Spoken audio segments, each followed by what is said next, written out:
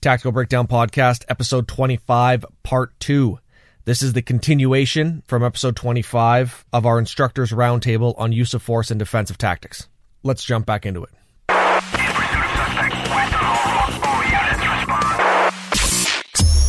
Welcome to the Tactical Breakdown, a podcast for law enforcement, military, and emergency response professionals. Stand by. Where we help you bridge the gap and talk training, tactics, and leadership with the best subject matter experts in the world. Here is your host, Adam Kanakin.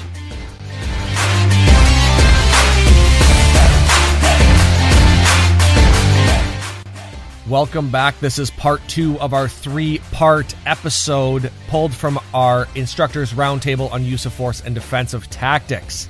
If you are jumping right into this second part episode, I would recommend you go back and check out part 1. It'll give you some context as to the conversation, but it's all good nonetheless. Thank you for being here. Again, a huge thank you to our sponsor for this episode, Blauer Tactical Systems. Make sure to check them out at blauerspear.com and use the code TACTICAL if you're looking at purchasing any courses on there. They're going to help you out. So let's get back to the table with our instructors on use of force and defensive tactics. Here we go.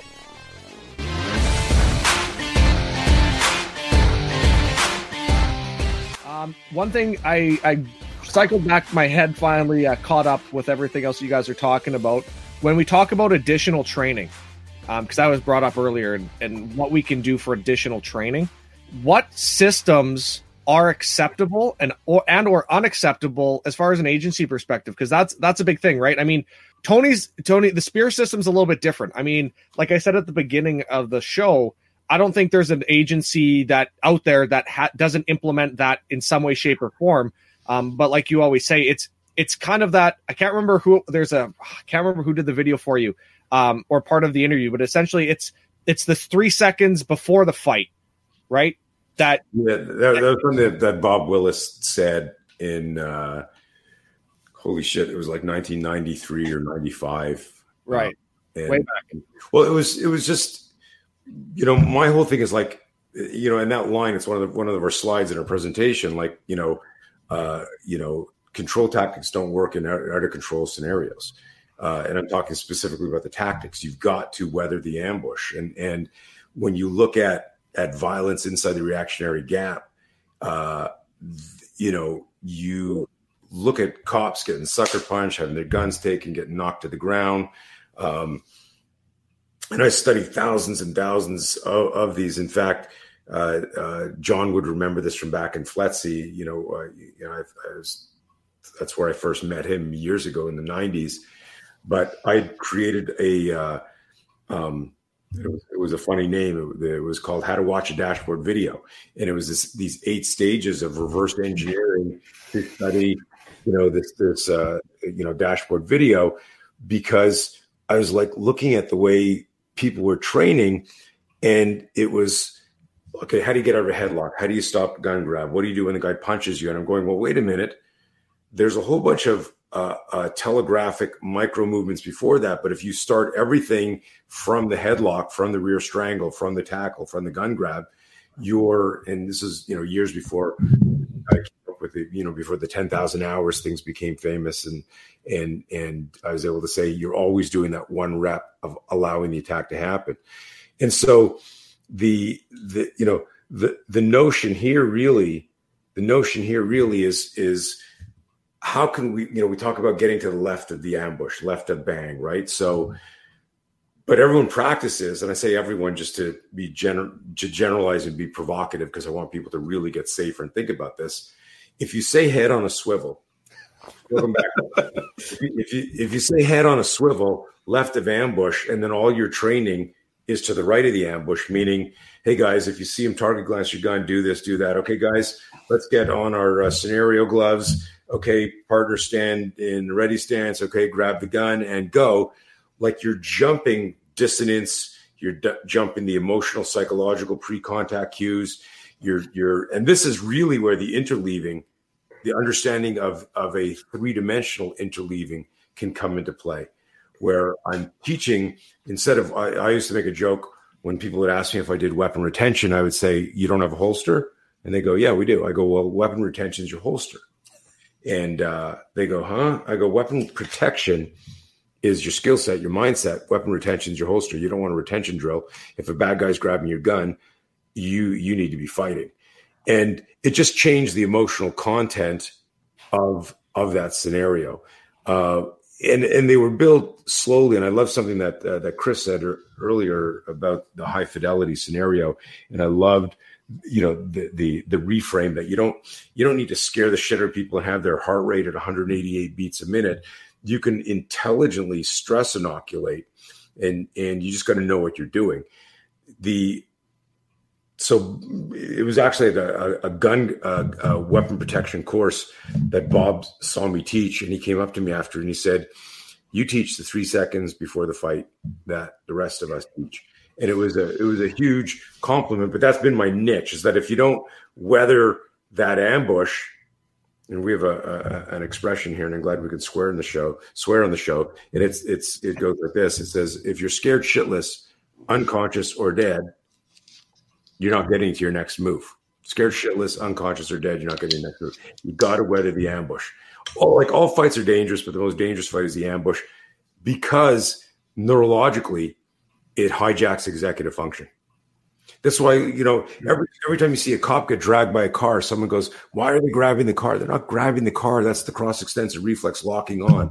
If I'm on a door frame, using that as a leverage to pull someone out of the car, and they slam the car and drive, and I micro flinch, I'm locked onto the car. Nobody thinks they can stop a car, but it's simple physiology, not understanding. That's why they teach, like in electrical school, if you're going to check if a wire has any current on it, they always tell you to use the back of your hand, right? So if this happens, that's not where they find you fried, right? So this cross-extensor reflex, that's everything that was like, so the whole spear system became like, it's like your body's biological airbag. And if you learn how to weaponize it so that you micro flinch, you pop out, it's like an airbag deploying between you and the threat. So, it's all based on physiology and neuroscience, and it seamlessly integrates whether you're doing Gracie grapple, Krav Maga, controlled force, PPCT, like whatever your system is. I don't talk about the complex motor skills. That's like arguing like what's better, like a SIG or a Glock.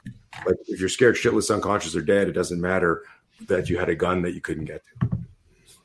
Yeah, it's really that's what the point I was getting. You made it perfectly. Is that agencies have fully implemented what you guys teach and what you've come up with, because it doesn't fall into that use of force category, essentially, right? I mean, it's that reaction. It's that officer's instinctual reaction to danger and getting them through that initial first few seconds. Now, when we taking that and transitioning into something different is where I think we start to find a lot of issues. When we talk about officers taking training on their own time, I mean, I would, Chris and John and Scott would have a better idea of this than I would, but we've seen it where officers have taken like a Krav training course and implemented that on the street, and now they're doing an investigation and use of force, and they say, well, where did you learn that technique? Well, I learned it in my dojo or my school, and they say, well, that's not approved. Now there's an issue. So has that hasn't happened? Can you guys? No, people will say that. Yeah. But it doesn't hold any weight. Bottom line is, at least, again, here in the United States, and I know Canada's just a hair different, but basically we have the same rules and laws on objective reasonableness.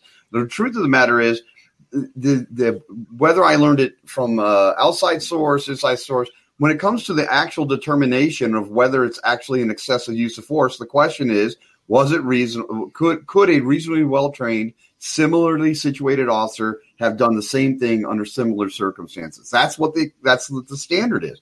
So the question isn't, again, I'm not suggesting that we don't qualify with firearms, but the truth of it does not really go to the point of whether the force was reasonable. Was deadly force reasonable? That's the question. The example I've always used is, if you're in a knockdown, drag out fight, and you're trying to keep your weapon in, and you're fighting over him. And as I love the term that Tony, you're trying to protect your, you're fighting. And if there's a brick nearby, a chunk of concrete or something like that, guess what? If you use that and you strike somebody in the head, that's deadly force. Now, nobody's going to come back later and say, hey, we'd like to see the training records on your, brick use training class. It's just not going to happen. So there's a kind of a misnomer out there about that. What the court's really looking at that moment, they want to know, again, the prevailing case law in the United States on that is Scott v. Harris, where that comes into a case of, running somebody off the road into an embankment. Supreme Court said clearly that it was a use of deadly force. The only question they wanted to go back is based on the totality of circumstances. Was that reasonable at the time? And in that particular case, the court found it was reasonable. So I've always I think this is more on the officer themselves to do your homework. My friend Kevin Davis out of Akron, great use of force mind, has great use of force investigation book. And I've heard Kevin say it, a billion times, vet your instructors, vet your training companies. There's some people out there doing a great job, and there are people just doing crap training, trying to make a buck. That's not evidence-based, science-based. So that's on the officer to make sure they're really vetting people properly. But again, it doesn't matter that you learned something in the dojo. The question is, was it reasonable at the moment force was used? So that's maybe a myth. That if you were sorry, that's where I left off was the myth stuff, I think. So. No, that's perfect. Yeah, no, sorry, I should have prefaced it. That was so a question that had come in was because they've been told from other instructors that if I come into a course and the instructor says you can't take this because we don't teach it, because their agency says, well, it's not taught, we don't teach it, so we don't approve it, therefore you can't use it. That's kind of where that question had come from. I may have phrased it incorrectly. So again, at least here in the United States, and again, there's a difference between policy and law, right? Some people think that if you violate a policy, then you've also by proxy violated the law. So the example I use on that is, let's say we have an agency policy that says you have to wear a pink cowboy hat while you're out on patrol. Just a ridiculous policy. Well, guess what? If you want to work for that agency, that's the requirement. You got to wear a pink cowboy hat on patrol. Now, I go out tonight, I get myself involved in a deadly force encounter, for example. I use deadly force, and the smoke is cleared, and we come back and realize that my force was good. It goes to court. The judge could care less whether I have my pink cowboy hat on. It's completely irrelevant to the determination of reasonableness. Now, my agency could fire me for it. Okay, that's possible. But when you're talking about determining the reasonableness of a use of force incident, it literally is the severity of the crime or the totality of circumstances from the perspective of a reasonable officer on the scene at the moment force was used. That is a standard that all courts in the United States are required to follow.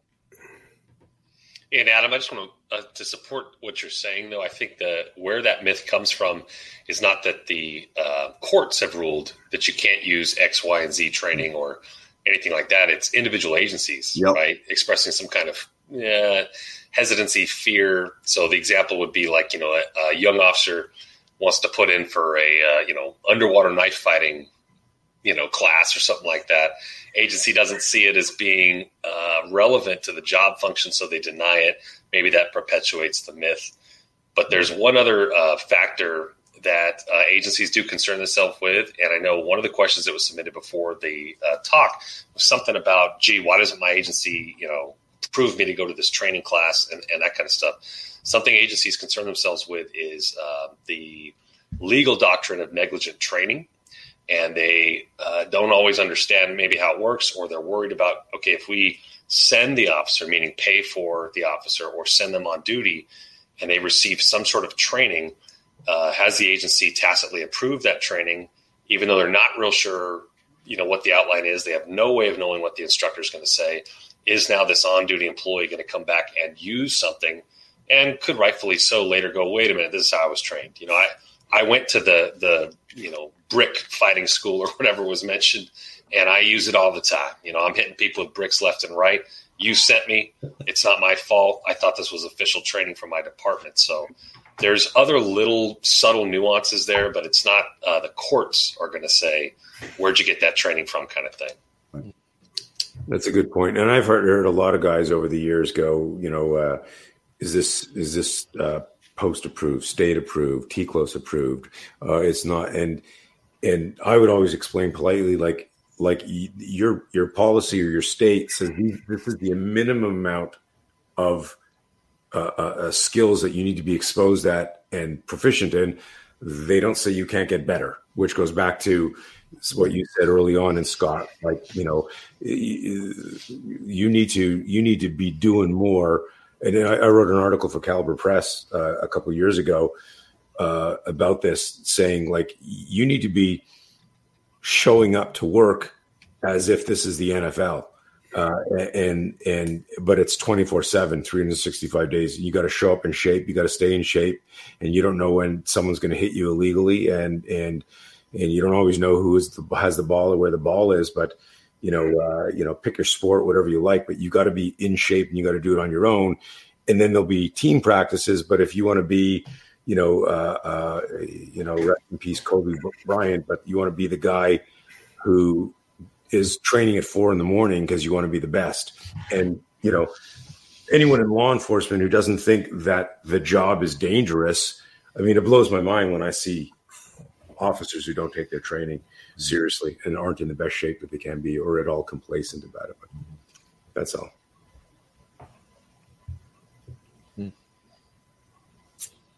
Chris, any points from a Canadian Commonwealth perspective there, or kind of the same idea as it is in the U.S.?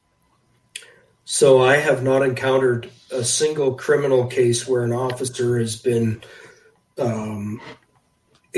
convicted because they used a technique that was not provided specifically by their police department. So the question will always come down to is based upon the officer's perception at the time the officer decided to use force. Was force necessary? In other words, was it required at the time? And was the force the officer used, was it acceptable? In other words, within the realm of reasonableness, was it proportionate to the harm that the officer was facing? And the question isn't, where was that provided to the officer in training? I'll give you an example of that. We had an officer come into the academy from the UK. The officer had been a professional rugby player and a phenomenal officer in training.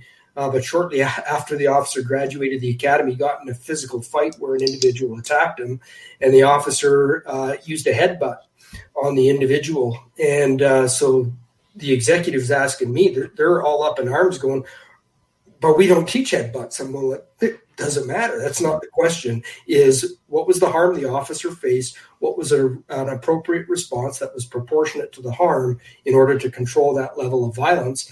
And, if you could have punched the individual in the head, and we teach punches or elbow strikes or whatever, then a headbutt's within the range of proportionality. So it's the same here. And it's not only training, it's officers bring all kinds of skills and backgrounds from their entire life that may not be formal combative training, but high-level athletics, different types of skills from that level that the brain under rapidly unfolding. And Tony mentioned that short stimulus response recognition prime decision making. Look, the decision isn't, I'm going to access something I used in my training. It's where's the threat, and then there's a stimulus and a response, and whatever is the most heavily programmed myelinated motor response in the officer's brain for that context is what's going to come out. So was it proportionate? Was it required? Those are the questions. Great. We're starting to get into a lot of the the micro stuff now. Different techniques have been brought up and things like that. So that was one of the things that we were going to talk about was techniques, training, different systems, things like that are acceptable, aren't acceptable. Maybe things that we're moving into or moving away from. We could start with talking about techniques that shouldn't be used anymore or should be being brought in, or we could talk about training systems. Does anybody have a preference? Well, listen, let me start with something that doesn't work. And that sounds fun. Should we all get comfortable or? Yeah, get comfortable. It's going to take a long, in law enforcement police training, 17-step baton, routines, to the front and then to the back and then the side and then all this stuff and trying to memorize that. What else doesn't work in the long term? Training in anything once a year, twice a year. That's probably not going to work. What else doesn't work? 15-step handcuffing techniques for people that don't want to get handcuffed. What else doesn't work? Fighting. We used to call it the red man in the academy. Now it's called, I think, sustained resistance fighting. It's a guy dressed up in pads and they hand you a limp like baton. And then this monster comes after you. Yeah. And I'll never forget, like a really smart officer I used to work with said, if this ever happens to me on the street and this monster who I cannot hurt is coming after me, you know what move I'm going to use? And I was like, I'm all ears because this guy was kind of a proficient fighter. He goes, I'm going to run as fast as I freaking can away from that guy because he's trying to kill me. And I was like, that's interesting. He goes, furthermore, somebody starts shooting at me and they got the drop on me at a car stop as opposed to trying to acquire the target and back up and move my feet really quick backwards and go back to the car like we're trained in. He's like, I'm going to create an angle between this guy and run as fast as I can the other direction. And I went, that's not how we're trained, and wait, I thought cops, we can't, little things like that, like realistic types of things. If someone's trying to kill you, get away from them, defend yourself. And if you think, I'm going to memorize this very complicated technique and I'm sort of practice it once a year when it's time for defensive tactics refresher training, and somehow, 10 years from now, I'm going to remember that and I'm going to use that in a real live fight with a determined aggressor, not my fellow officer who's dressed up in pads or has gloves on or is going, hey guys, 25% speed on this one. I mean, a real fight. Yeah. I think we're kidding ourselves. Yeah. So I'll just add on to what Scott's saying. There's some things, for example, handcuffing, right? There's 1,000 different techniques. And like Scott said, I remember us going through some training. It was like an 8 or 9 step thumb lock, twist, whatever. So I've always thought, listen, there's, a couple different ways of handcuffing. To me, the most important thing, and Scott, you alluded to this earlier, the most important thing about handcuffing is get them on quickly. So instead of requiring somebody, you have to do a speed cuffing technique. That's just what we teach. Or you have to do non-weapon hand. Or at the end of the day, the priority in handcuffing is getting them on quickly. So I'm going to show you 3 or 4, and then we're going to practice. And guess what? We'll figure out which one works the best for you as an individual, and that's the one we're going to spend time on. Let you use it in scenario-based training and things like that. Got Chris Serino out of Ohio. Great. A lot of people know Chris, and he's doing some fantastic work. And a lot of you might know him from Top Shot. But Chris told me this. He said, I said, what are your thoughts on isosceles versus Weaver versus modified? That's stupid conversation. To me, I say it's a stupid conversation because it's whatever works for you. Meaning, listen, if I have a new officer on the range and let's say they're shooting isosceles and it's not working for them, but they modify and they do a modified Weaver, okay, and they're hitting the target, they're performing well, then I'm probably going to let them perform the way that they're naturally inclined to perform well. Now, again, I know the arguments for having, isosceles and squared up body armor and things like that. But let's find out what their natural position is and see if we can't hone that a little bit. I use the example, Craig Biggio, Major League Baseball player, had one of the most goofed up stances you've ever seen in the history of the game. Well, you would never teach somebody to do that way. You just wouldn't teach it.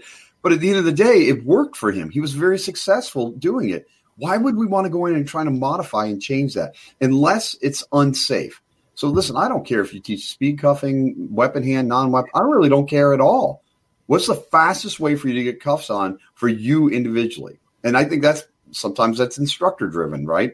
We just do it the way we learned it, and our agency tells us we have to. I think instructors, we got to be a little bit more open to, hey, what comes naturally to them, because everybody on the panel tonight knows that that's probably what they're already primed and leaning towards doing in a System 1 response anyways. Yeah, and I think along with that, John, part of the problem from an instructor perspective is instructors who focus on technique rather than outcome. And Tony's already mentioned that. Yep. And you can look at, take a takedown, for example, a simple balance displacement takedown, whether that's a head off shoulders off the hips, an arm bar takedown, whatever. But as we're teaching that technique, if we're not drilling the philosophy and the principle and the goal into the student's mind of where the subject is now, where you want them to be, and the principles of how to disrupt balance, we really should spend a lot less time being so focused on technique and getting officers to think about that, because we're actually setting them up for performance issues, performance errors, by having them focus on technique rather than goal and outcome. Totally agree. Right. The kids at the academy shouldn't be hyper concerned about failing out of the academy because they missed, step 7 of 17 about handcuffing. Like Chris said, it should be like, were the cuffs, put on, like John said, was it put on in a safe way? And there's a variety of ways that can happen. And then are they able to do it in the context of what they're really going to face in the field? Right. And any instructor who's teaching some complicated technique, maybe there's a rationale for learning those things, but the question that would occur to me is, has this been tested? Tested in a fight, not tested by other DT instructors. Is this the flavor of the week? Did you go to a class and learn some new technique and now you're going to go train other cops it because it's kind of neat? Or is it because it's super effective, right? And in fights, it's fast, it's messy, it's hard to get people, handcuffed. It's hard to get people under control. You do need things that are kind of easy to remember, because let's not forget, defensive tactics is one of about 1 million things that we're asking young men and women who are police officers to be good at, right? Mm-hmm. Now they're going to be human trafficking experts, they're terrorism experts, they shoot a variety of weapon systems. They got to be good at de-escalation, community policing, social media. Now we're going to take pictures, pose for the camera. There's a gazillion things that cops have to be able to do at a moment's notice now. And so naturally, as instructors, I think, we want to make things that are simple. Here's an acronym you can remember, or here's a simple concept you can use, and it'll be successful most of the time. There's time to learn exotic techniques and time to specialize and time to learn the more sophisticated things, but your average patrol officer needs sort of a 5 techniques are going to work a lot. He reverts to them in fear, upon sudden attack, sudden surprise, ambush. It's going to work. It's going to function. That's why I like the guys on the panel. They're talking about things that are realistic based stuff. Yeah, and along with what you said there, Scott, I appreciate that comment. Is recognizing, and I don't know what your guys' perspective are as instructors, abundance of experience this, but what I've seen is, we've got X amount of time to train police officers, and we spend far too much time doing technique-based, skill-based performance rather than let's get out of that as soon as possible and start getting into context-relevant, adding resistance, adding complexity, so the officer's actually learning how to use that skill in a judgment, probabilistic type of operational environment. And so who cares about technique? Yeah, and I'm not trying to plug Tony, but from the first time I understood about the flinch response stuff, like he says, hey, we're going to take something that's already naturally occurring in these environments, and then we're going to tell you how to work off of it, right? Anybody who's ever worked with Tony or has been through spear training at some point in time in their life, they know that that's where that all came from. Now, you've done, obviously, Tony, a ton of different things off of that, but the basic concept of flinch response that we learned 20 years ago or 15 years ago or so, I think the first time I met you at FLETC, it was probably 2002 or 2003. So it's been a while. But you're doing exactly what everybody here is saying. Hey, take something very non-complicated. In fact, you said natural. So yeah, it's funny when people come to the class, like, hey, did you bring your assets? And they're like, oh shit, did we forget something? I said, you bring your physiology, biomechanics, psychology, and everyone starts to laugh. There's something that I want to add to this specific conversation, and that's, we get, okay, interleaving, more realistic scenarios. Let's get out of the technique, micromanaging of ourselves or the class or the students, and have them doing, scenarios where they got to make decisions, they got to communicate, and that ties into, the questions that you're asking, John, and it's Socratic and all that. But what I want to point out for everyone is that self-awareness is the key. And self-awareness is that ability for us to realize, oh shit, I need to change what I'm doing right now. So I've always said that like a well-trained person knows a bunch of moves, but a really, really skilled person knows when to abort those moves.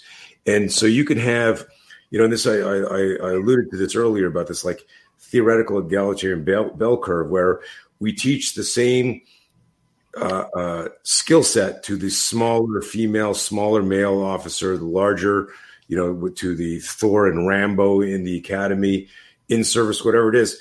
And everyone learns the same moves in the department. And we I forget who it was that said, one of the myths were that I think it was Scott that said, like when you leave your training, like really that was the minimum standard. And if you're serious, you need to keep training and you need to explore. But there's something that I always go back to when I look at something in the news and I'm going, oh shit, what was it that kept that officer in that fear loop there, where they couldn't transition to another weapon system, where they couldn't either just pop away and back off and create space, or couldn't engage? We were talking about officers earlier, and there's a joke I always like to make is that some police officers think backup means move away, and like what stops somebody from moving in to help somebody. And in all my years now, 43 years, I realized that it's our limited understanding of the neural circuitry of fear, of understanding how to use fear as a fuel, as opposed to this oppressive force that creates stagnation. And that's an interesting thing that everyone needs to be talking about or exploring in the context of scenario training, where we say, well, go pull that guy out of the car. And so Chris goes and he demos it, but Chris is 225 pounds and 30 years doing it. I'm guessing how much you weigh, and he goes and he grabs the guy. And I guarantee that every small officer in the class unless they're suffering from Dunning-Kruger effect, they're going, well, it's easy for him. He's big and he's an instructor. And nobody puts their hand up, because if you're a recruit, you want the check in the box, you want to graduate. Your focus is on, I just got to graduate. Yeah. So there's a whole other area I'd love you guys to, think about, and everyone listening this is like, how do we teach people more about managing fear and being able to articulate that? Because at the end of the day, getting your gun out of your holster, or palm striking somebody, or taking cover, or calling 911, whatever it is, calling for backup, that's got to go through the fear loop in that decision-making loop. I remember we're teaching emergency services fire department all about the psychology of fear and stuff like this. And the captain comes to me after and he says, one of my guys, you made me think of a story where one of my guys calls and he's on the radio going, okay, the house is on fire, and he's screaming. And when they finally got it under control, he goes up to me and says, hey, we couldn't understand you. Like, was this your house? He goes, no.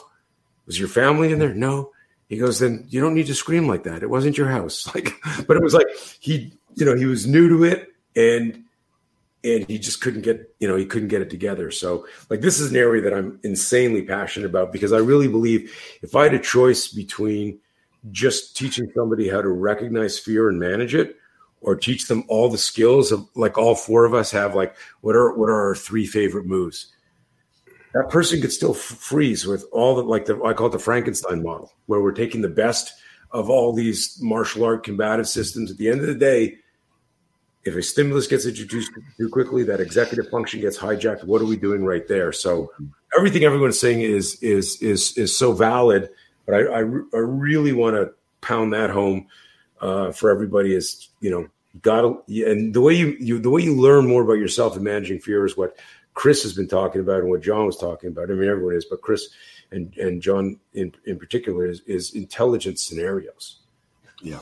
Oh, yeah. You guys bring up a lot of points, and it kind of draws me back to one of the points that somebody had asked questions about, which was lowest common denominator training, and going back to the training methodologies for instructors and bringing instructors in.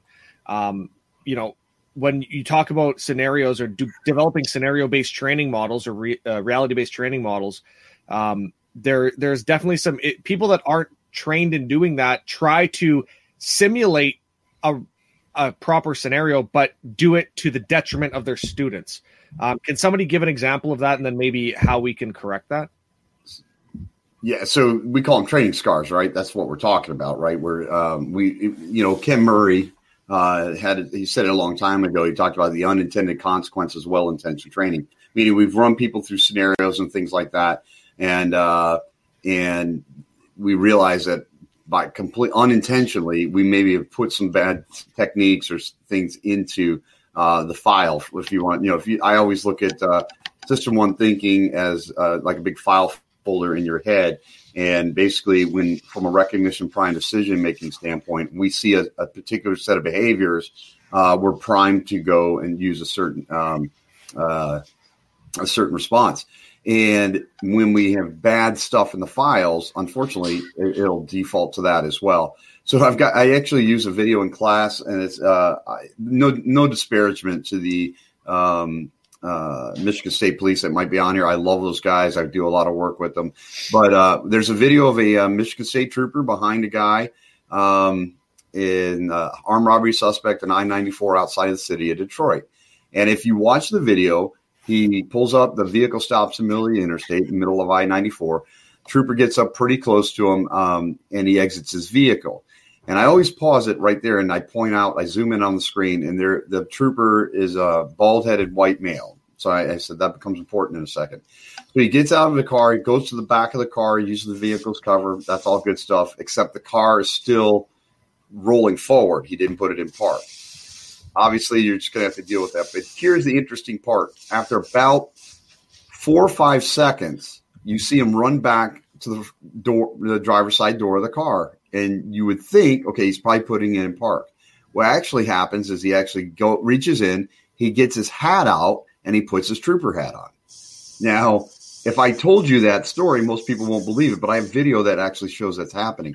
So what happens is that's just an example of stuff. It was a totally unintended consequence that actually ends up in your System 1 thinking. And that's the part we were talking right before I got cut off earlier. I was talking, M asked the question, well, how do we change that?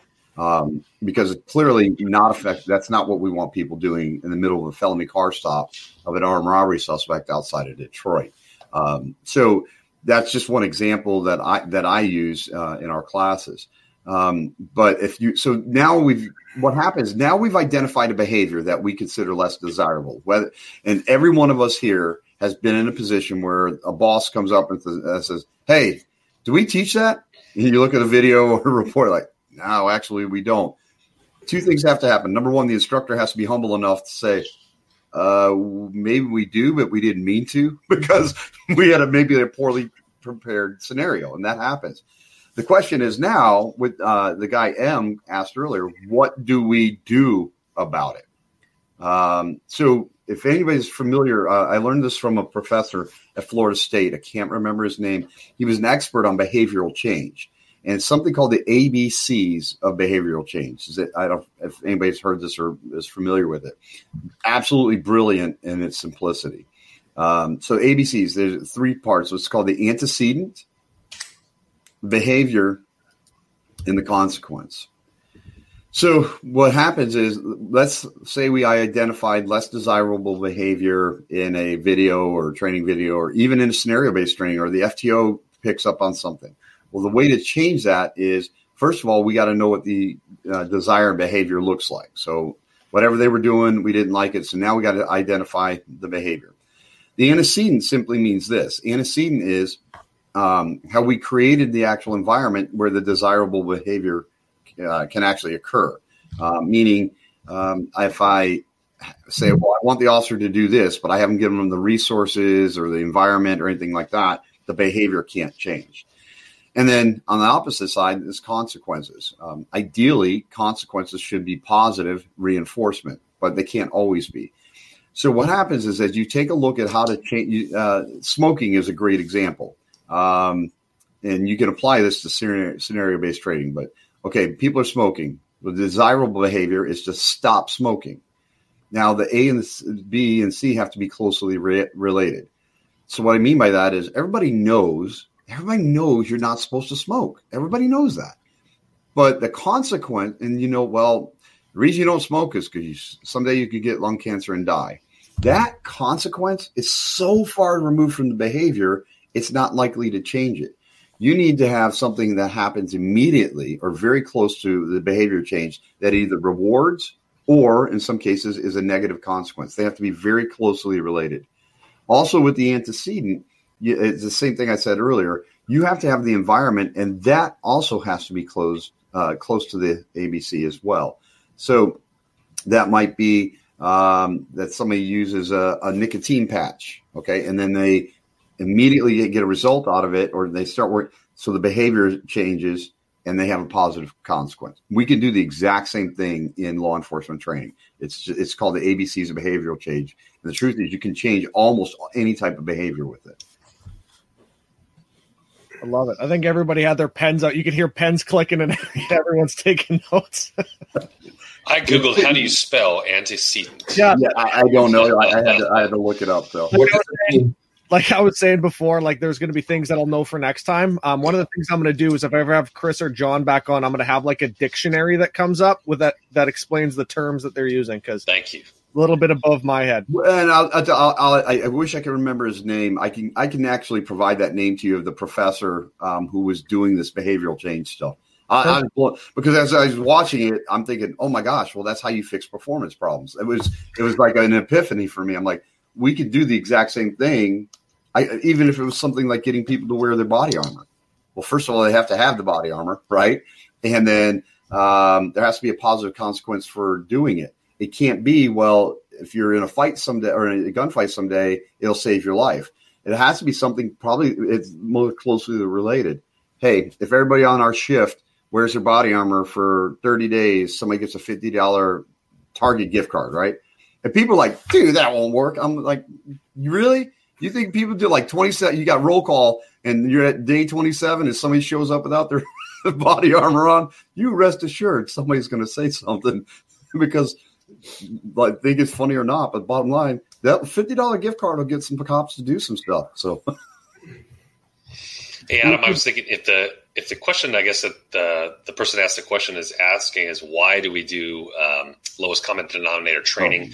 Generally in the context of like a law enforcement agency providing training, it's because what's the point of the training, right? The learning objective isn't great training. Learning objective likely was that course was not designed so that the cop can win a fight, so that the cop will be protected in this context. It's likely that type of training, the learning objective was, well, we have to provide 8 hours of training in these categories, says the state, says the regulating body.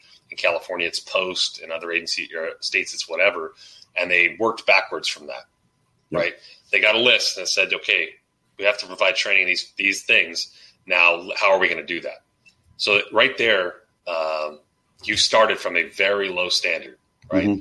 The standard is, it's like when you go to renew your driver's license. What are you trying to accomplish there? I have to comply with the law, and I got to take this test. It has nothing to do with are you going to be a good driver. It has even less to do with are you a professional skilled driver. You go to some private, driving company to get that. If the question is about, fixing training deficiencies, which is what John was mentioning right there, that I think is maybe a separate conversation. How we train that, when we teach field training officer courses is, how do you fix a struggling recruit? Obviously, you try to, what is the problem? Well, he can't hear his radio. Okay. Why can't he hear his radio is the next obvious question. Can he hear his radio in this context, but not that context? And the simple way that we teach field training officers to try to diagnose is to do that, become a clinician and look for the root cause, the component piece of what's wrong there.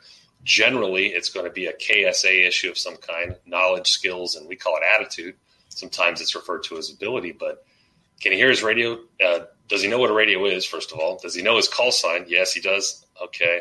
Does he understand he's supposed to answer the radio? Son, do you know when to answer the radio? Yeah. I don't think it's a knowledge issue. Is it a skill thing? Does he know how radio works, pushes the button? Can he hear the radio and when there's other things going on? Is it a diverted attention multitasking issue or an attitudinal thing? Is he scared of something and he had some auditory exclusion where he couldn't hear it? Is it he's being aloof and doesn't, for whatever reason, want to hear his radio or doesn't want to answer the radio? So I think, fixing training deficiencies is generally like a K, S, or A issue. The way you fix that is figure out what the root cause is. Mm-hmm. What the unskilled trainer would do in that situation, say the kid can't hear his radio and you're in a field training situation, is just start prescribing methods to fix it. Take your radio home and listen to it. Go sit in the 911 center and listen to radio traffic. Just doing more and more of something that's not working isn't necessarily going to fix it. Unfortunately, that's why we see people fail out of courses or they're not doing well. It's because we're just prescribing a treatment method before we know what's really wrong with them. It'd be like going to the doctor and saying, "Hey, doc, my arm hurts." He's like, "Yeah, we got to amputate that." It's like, well, that's one treatment which may be appropriate for necrotizing fasciitis, gangrene, or something like that, but it wouldn't be appropriate if I just broke my arm because I fell down. We need to do some tests and figure out the root cause first. Yeah, I'll just add a couple of quick things onto that with respect to lowest common denominator, because I think that question can be taken two different ways, and that is the student themselves the lowest common denominator, or is the training the lowest common denominator? So if the perspective is, well, you've got a group of students and obviously some of them, you look at the bell curve of human abilities of all the officers that are in your training class, and some of them are going to be lowest common denominator. They're never going to achieve a level of skill and performance as a lot of the other officers. And so to me, this really speaks to the professionalism at the heart of the trainer. And that is, do I care enough about those officers, even though they may be very poor performers, but at the end of my training class, will that officer leave with an enhanced level of performance than when they came in, knowing I'll never get them to the level of a Tony Blauer at the end of my class? That's just unrealistic. But I think sometimes instructors become lazy. They become uncaring about those officers because as long as their motivation and their desire to train is there, they'll never get to that level. So do you have the skill as a trainer to customize your training, to speak to that individual officer's level and incrementally improve them through the training? The other point is the training the lowest common denominator? And an example of this would be, doing your agency's firearm requal, which is an administrative purpose. It's ultimately tactically useless, but we've got to do an agency firearms requal. So if we're going for a day or half a day of firearms training and the firearms requal is part of that, you know what, let's get that recall out of the way in the first 30 minutes. Yep. And so we've got that done. And now I'm going to spend the rest of the training time actually teaching you some combat skills that will help enhance your ability to save your life. So we shouldn't just be default to, well, this is what the minimum standard of what the agency says we have to provide. You know what, that's a necessary but not sufficient end for training. We've got to continue to push the bar and go consistently above that all the time. Yeah, I would think too, if police defensive tactics training was the best stuff out there, then professional MMA fighters would be knocking on our door saying, "Gosh, can you just teach me your guys' techniques? It's just really the good stuff." And that's not the case. If general law enforcement training, was just the best thing out there, then academia would be knocking on law enforcement's door saying, "Teach us your ways. You're just, your adult learning theories are just so current. It's just not often the case. So I don't know if it was John or somebody mentioned earlier, going outside domains, or maybe Chris, going outside domains, right? Look at what other domains are doing, aviation, medicine, academia. Just because you're a cop or you're a fireman or you're security or whoever's watching this, don't just be like, well, everything that I need to be a professional at this job and be really, really good at it is contained in the manual they handed me. Will be provided by my employer. No, show a little bit of range. Show a little bit about wanting to learn from outside domains, and I think you'll be better for it. I have a question, and it kind of pertains to that when we talk about going outside and getting different types of knowledge and information. Do you it's interesting because the people that are watching this and listening to this are the instructors, are the trainers, they're the guys that are switched on that want to learn, right? This is outside of what they're being paid to do. They're sitting at home right now. They're watching it. They're taking their own time to learn something. We're not talking about those people. We're talking about the instructors that are put in place that only do the bare minimum. Is there a responsibility on the agency to start setting instructor standards once the instructors are part of that cadre? I personally, I could see the validity of that. Again, for me, it goes back to the question I asked earlier that Alexis Artwell taught me. Why don't I know what I think I know? And if the answer is, like I said, well, that's the way we've always done it. And I see this most common in agencies. I had an old training lieutenant that used to call it, it's not a great term, but it's what he called it. He called it training incest, which was where the instructors taught the instructors who taught the instructors, and we realized you'd never stepped outside. So my lieutenant was very good about sending us to outside training, and there was an expectation that we would invest in ourselves. Either, like I said, I'm big on books, but I never read books. I listen to books on Audible all the time.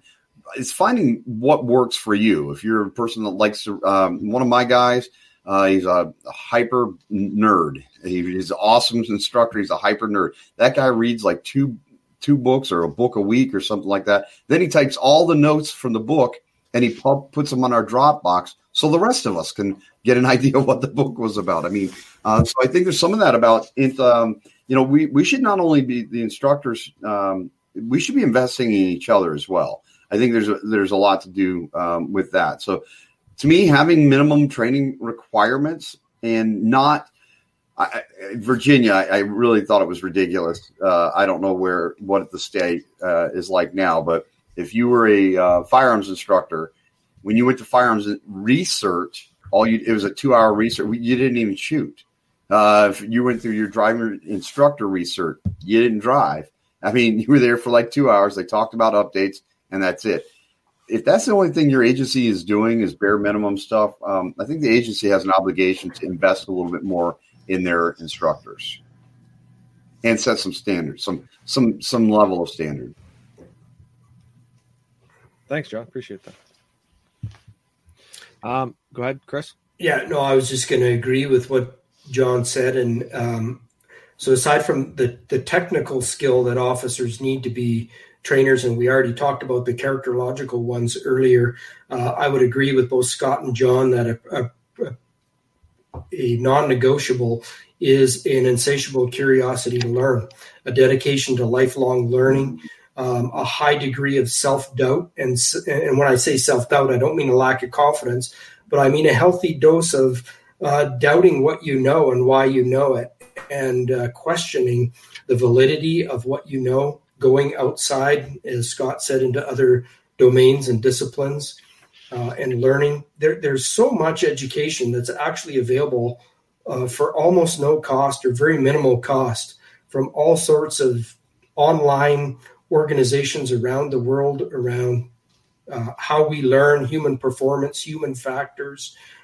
Read the research. Are you reading the research that's freely available? Mm-hmm. There's hundreds and hundreds of peer-reviewed research articles that you can access for free that the content would directly improve your ability and performance as a trainer in a variety of different ways. Are you doing these things? Are you that dedicated to your craft and to your service to your fellow officers? Awesome.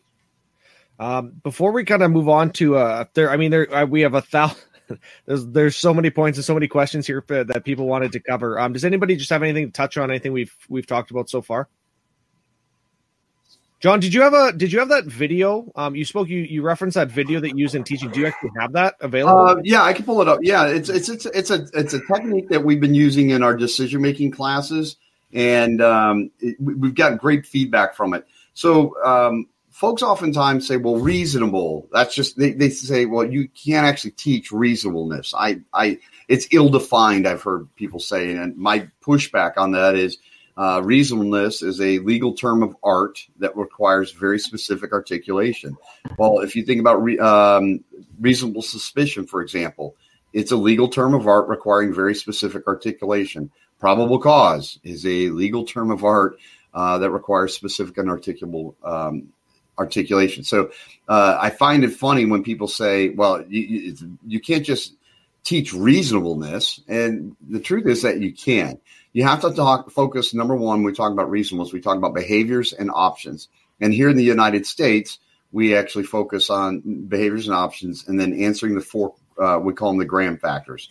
What was the severity of the crime? There's more to it than this, but answering the basic questions: severity of the crime, immediate threat, active resistance, and evading arrest by flight.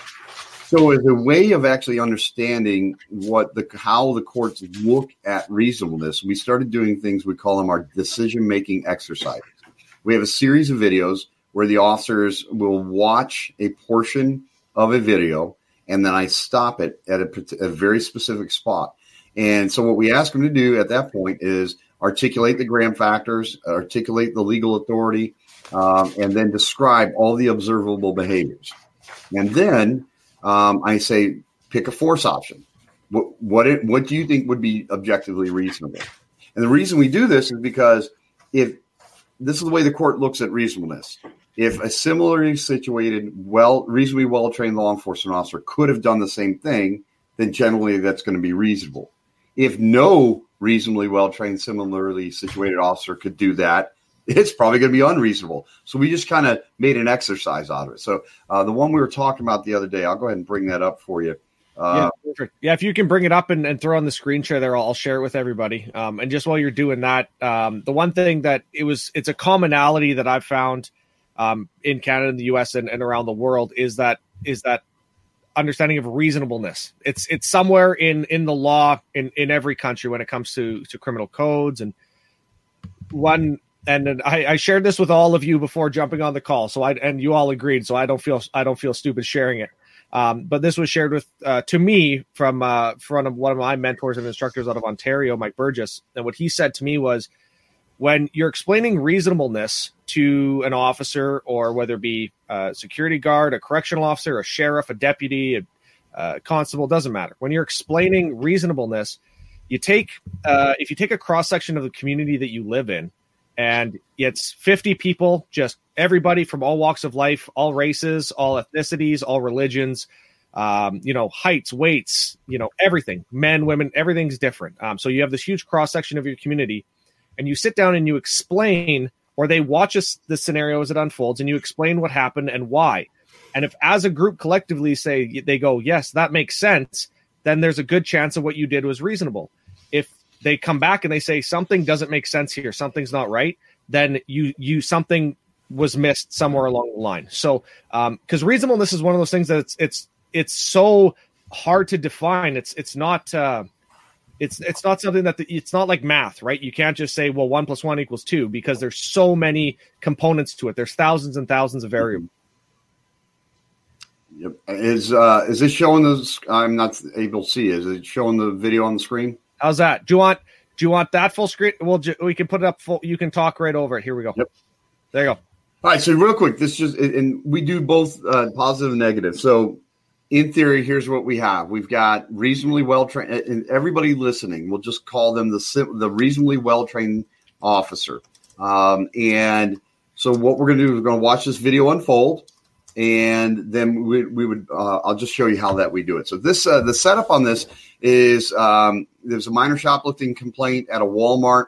The officer, not even the primary officer, you'll see the secondary officer that you'll see in this video tried to stop him. The guy jumps in a van, drives away, and so he's about a half mile down the road when another officer stops the vehicle. So that's literally all the real fact pattern that we have at that moment. Minor shoplifting complaint. He did physically pull away from the officer, jumped in his car. He was able to drive away. So let's watch what happens.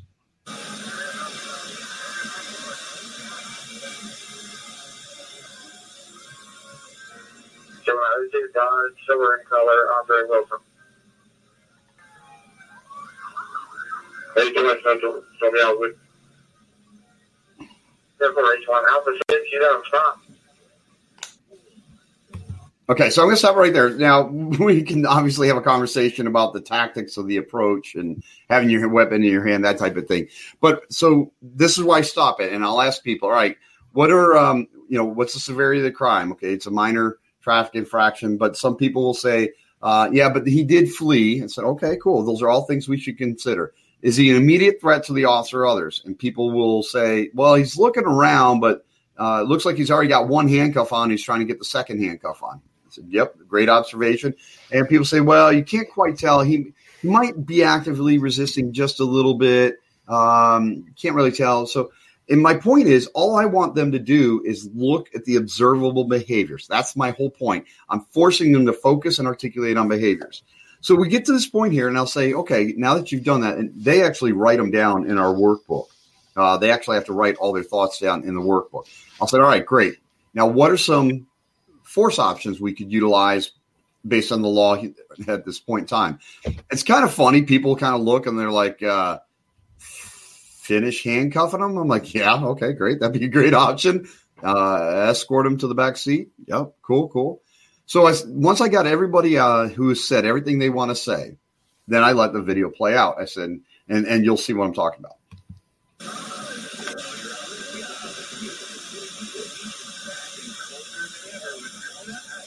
This is the officer he pulled away from.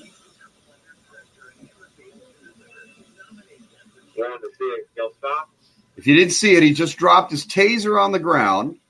The guy's fully handcuffed, not fighting. And he drive stuns him in the neck.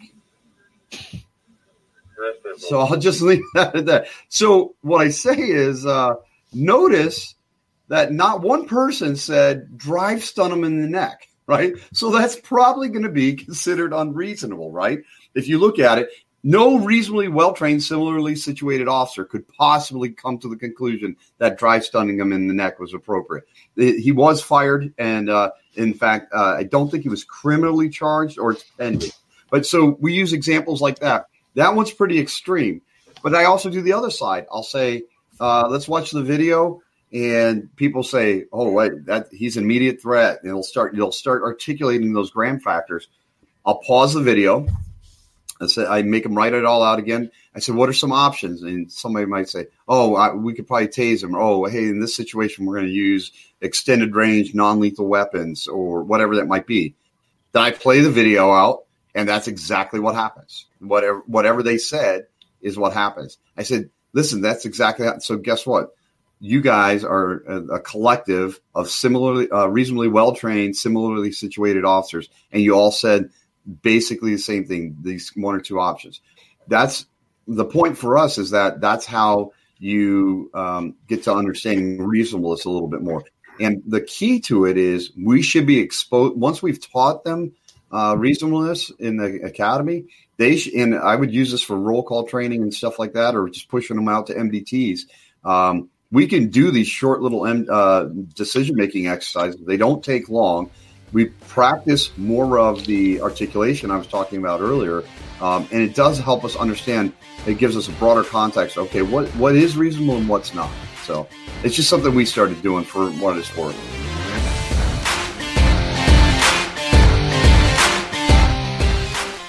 All right, that concludes part 2 of our 3-part episode pulled from our Instructors Roundtable. You can view the whole video at thebreakdown.ca/IRT. And make sure to join us on the last Thursday of every month. We're going to be rolling out these instructors roundtables at 1800 Central. The next one on officer-involved shootings, and is going to be in partnership with Caliber Press. If you're in law enforcement, you're more than familiar with Caliber Press and the content that they produce. We are so excited and honored to be partnering with them for this moving forward. As always, if you haven't subscribed to the podcast, please consider doing so if you find this information actionable and useful to you. We appreciate the love and support as always, and I look forward to seeing you next time on The Breakdown. Stay safe.